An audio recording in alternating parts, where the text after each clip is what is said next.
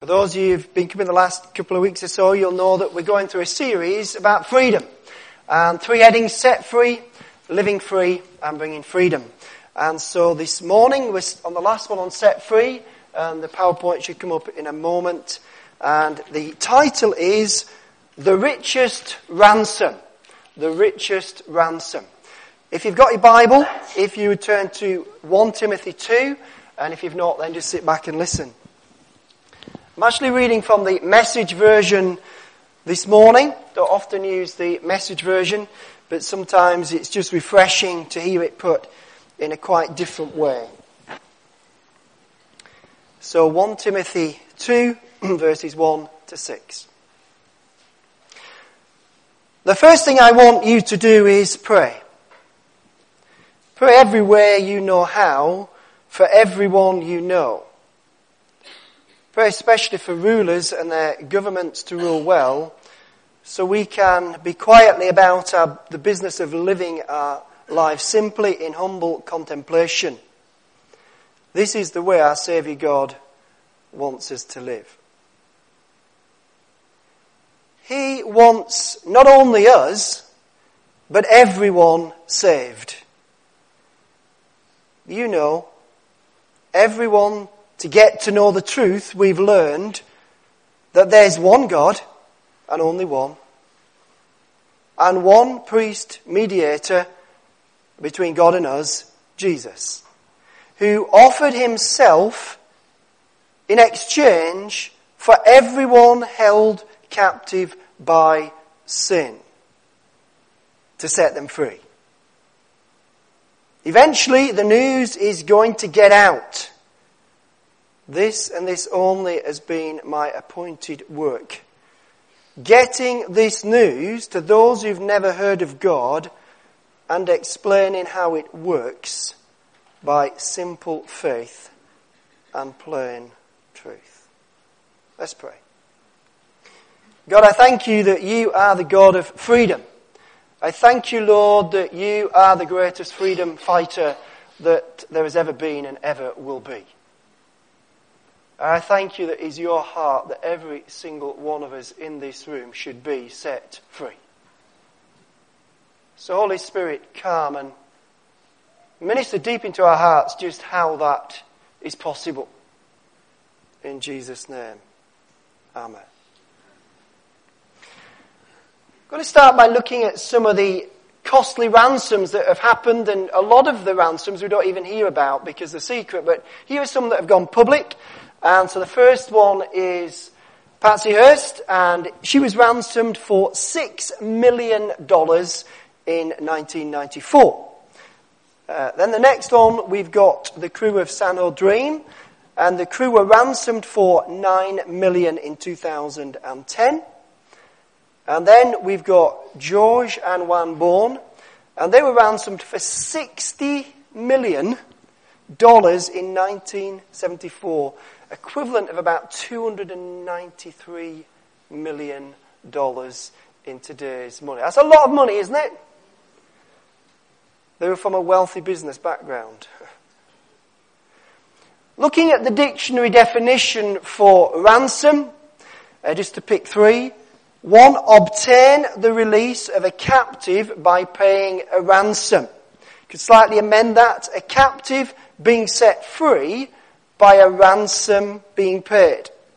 2, the redemption of a prisoner, slave, or kidnapped person of captured goods, etc., for a price.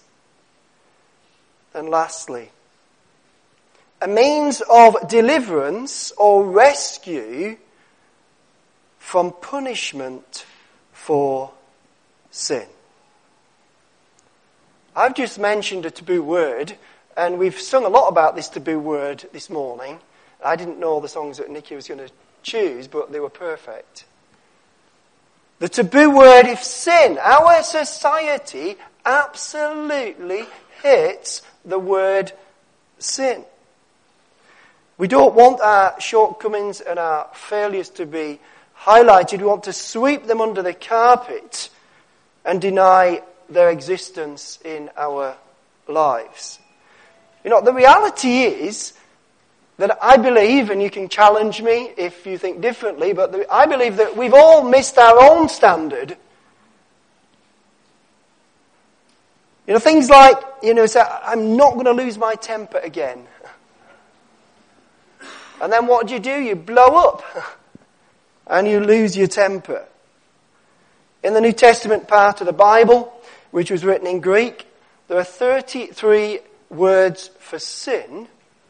And there are 6 main root words from which most of those come. And all 6 present a position, a state, a condition, or acts which fall short of the holy character of God. The main word, hamartia, is used 200 times, and it literally means to miss the mark. I have a picture of a little guy up here, and he's built himself a target, and he's been busy trying to hit that target, and he's fired off 7 arrows. 3 have missed the target, 4 have hit it. None have hit the bullseye. He looks a pretty miserable guy, doesn't he? And that maybe is a picture of quite a lot of us, and in terms of missing the mark. Talking about missing the mark, I was at Mike's house last night with a few of the guys watching the Tottenham Middlesbrough game.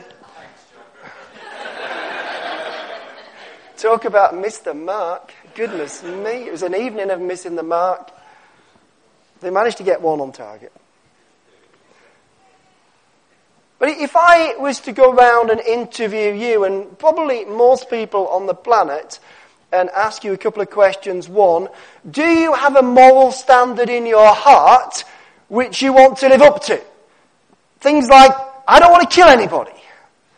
Things like, I don't want to cheat on anybody. I don't want to lose my temper. Whatever it is, those things are like a moral target, the mark that you are aiming for. Question 2, do you always hit the target? Or do you sometimes miss the mark? I would think that most people would say they do have a moral target that is in their heart.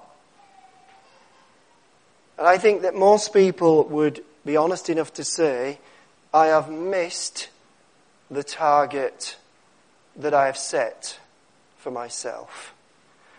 But much, much, much, much worse than that, we've all completely missed the mark, the standard that God has set. If we look at the next target, and this is God's standard, and we might get pretty close to it sometimes in some ways, but we can never hit the target.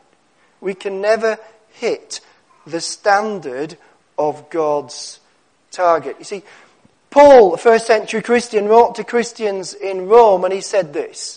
He said, for all have sinned, and that word is to miss the mark.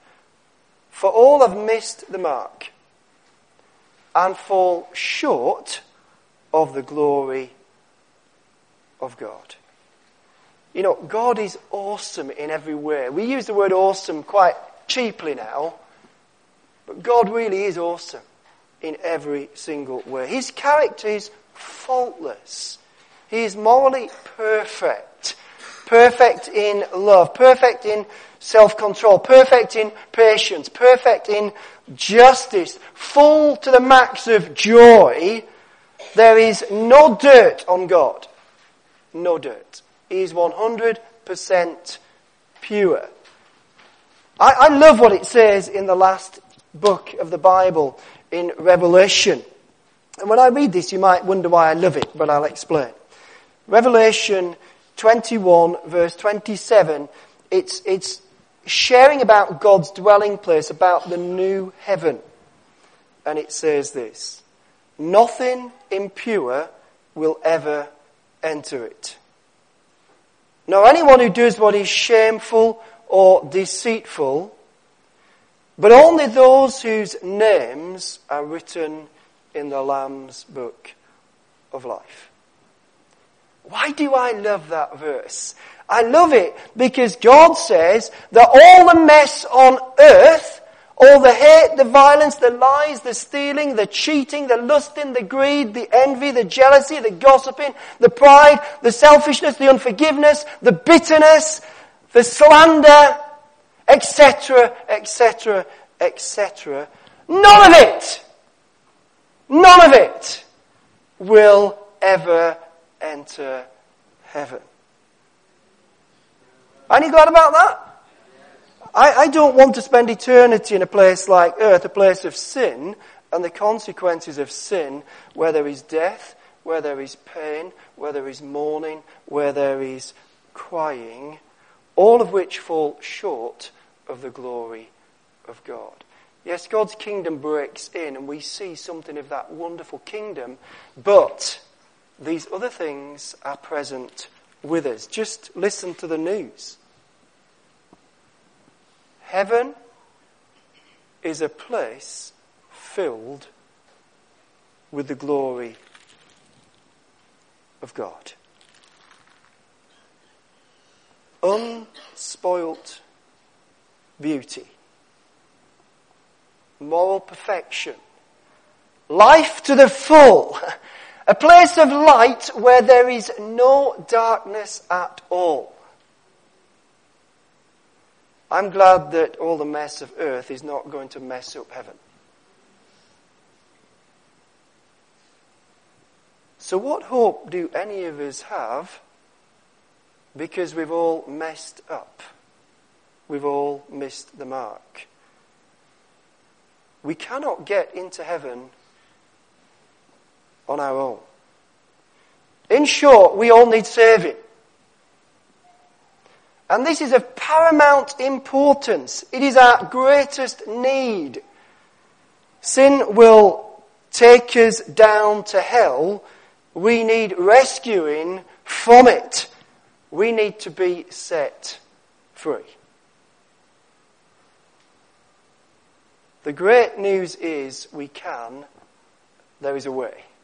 In Revelation 21:27, there comes an important little word, but.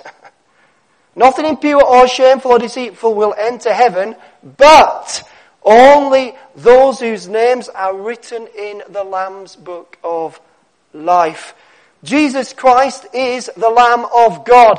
John the Baptist, who was in Bethany in Israel, saw Jesus Christ walking towards him, and he said, "Guys, look! The Lamb of God who takes away the sin of the world." Theresa May cannot take away the sin of the world. Donald Trump cannot take away the sin of the world. The Pope cannot take away the sin of the world. But Jesus Christ, the Lamb of God, can. In Revelation 5, we have a glimpse of heaven.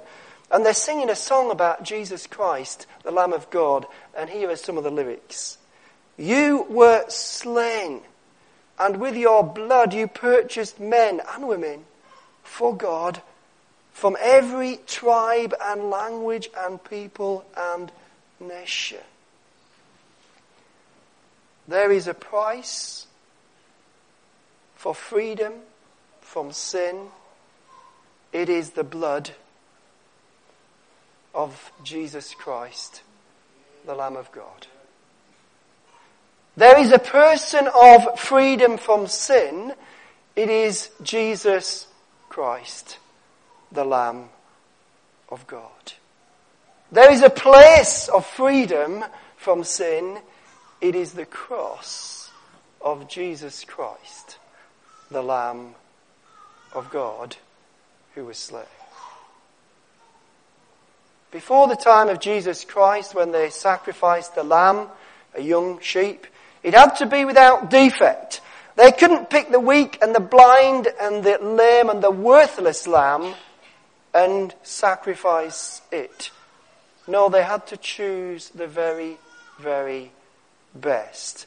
Jesus Christ is the Lamb of God without blemish.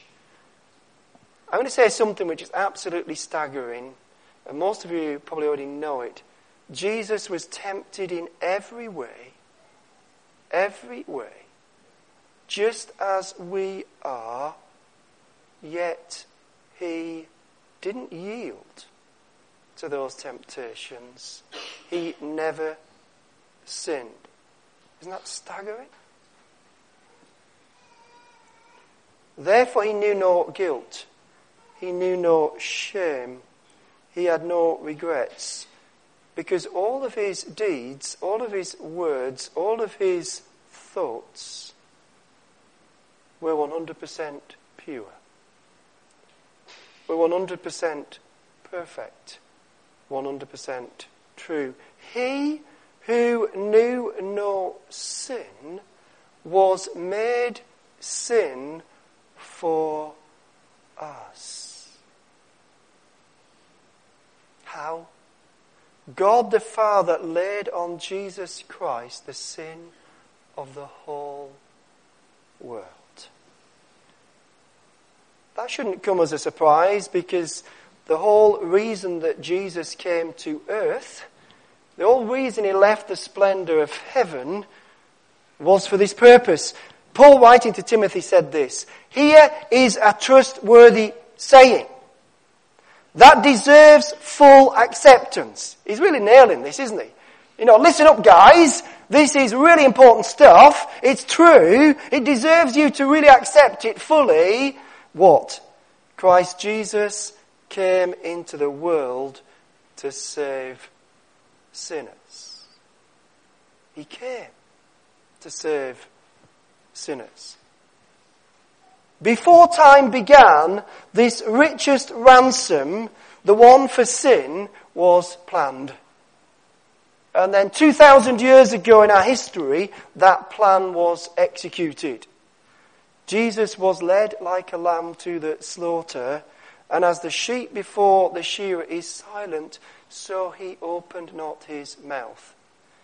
I don't know if you go to the Royal Cornwall Show. Every year that I've been, they've always had the sheep shearing competition. You ever seen it? I'm a farmer's boy, and so I have seen many, many sheep sheared. And there's one thing that has surprised me. It's amazed me that even when these sheep are having their coats cut off their backs, none of them have ever uttered a bleat. Jesus, the sacrificial Lamb of God, was silent before those who falsely accused him, silent before those who spat on him and taunted him, those who despised him and rejected him, and then sentenced him unjustly to execution on a cross. He is nailed to the cross, and suddenly he is hit by the immense burden of the sin of the whole world for all time. All the weight of all the guilt and all the shame of all sin was placed on him. I have experienced the guilt and the shame of my own sin and the sin of those around me who've affected me. It hurt. It was painful.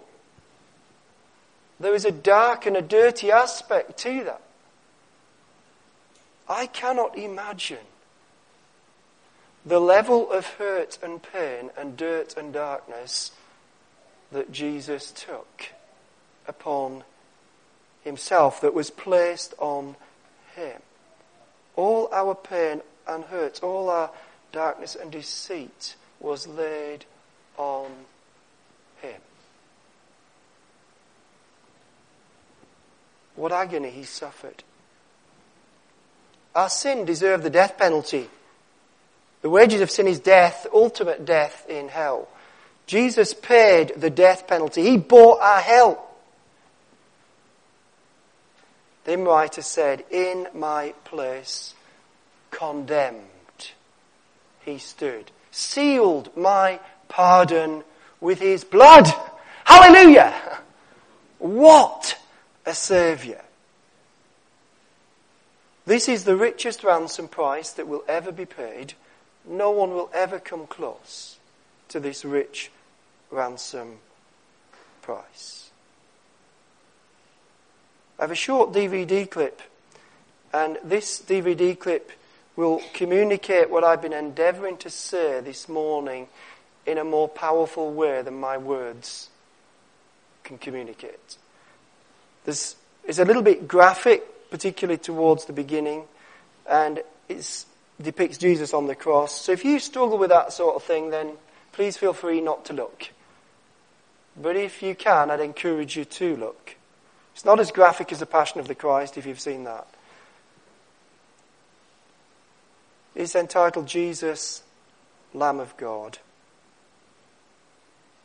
Let's just watch it.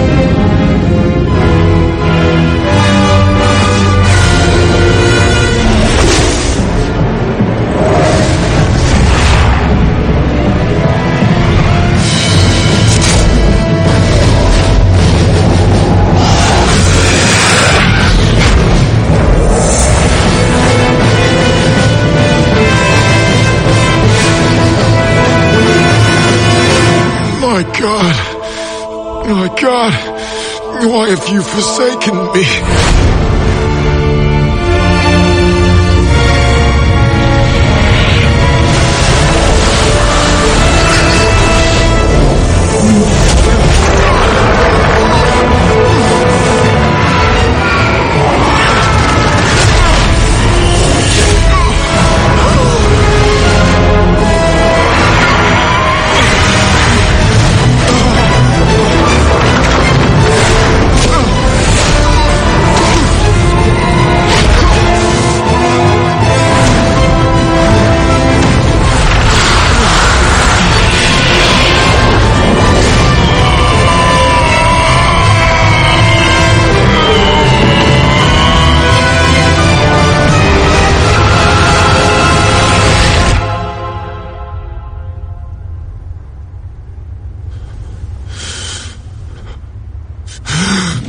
Finished!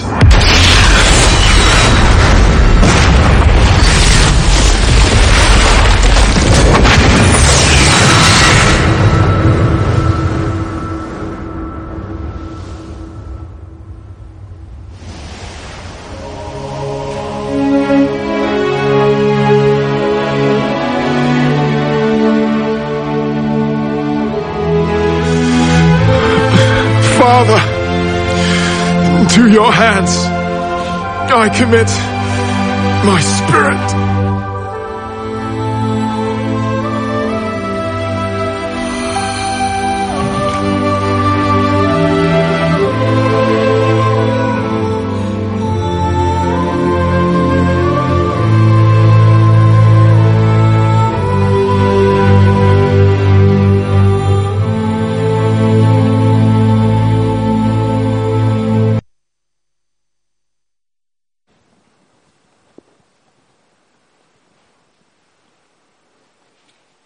My Lord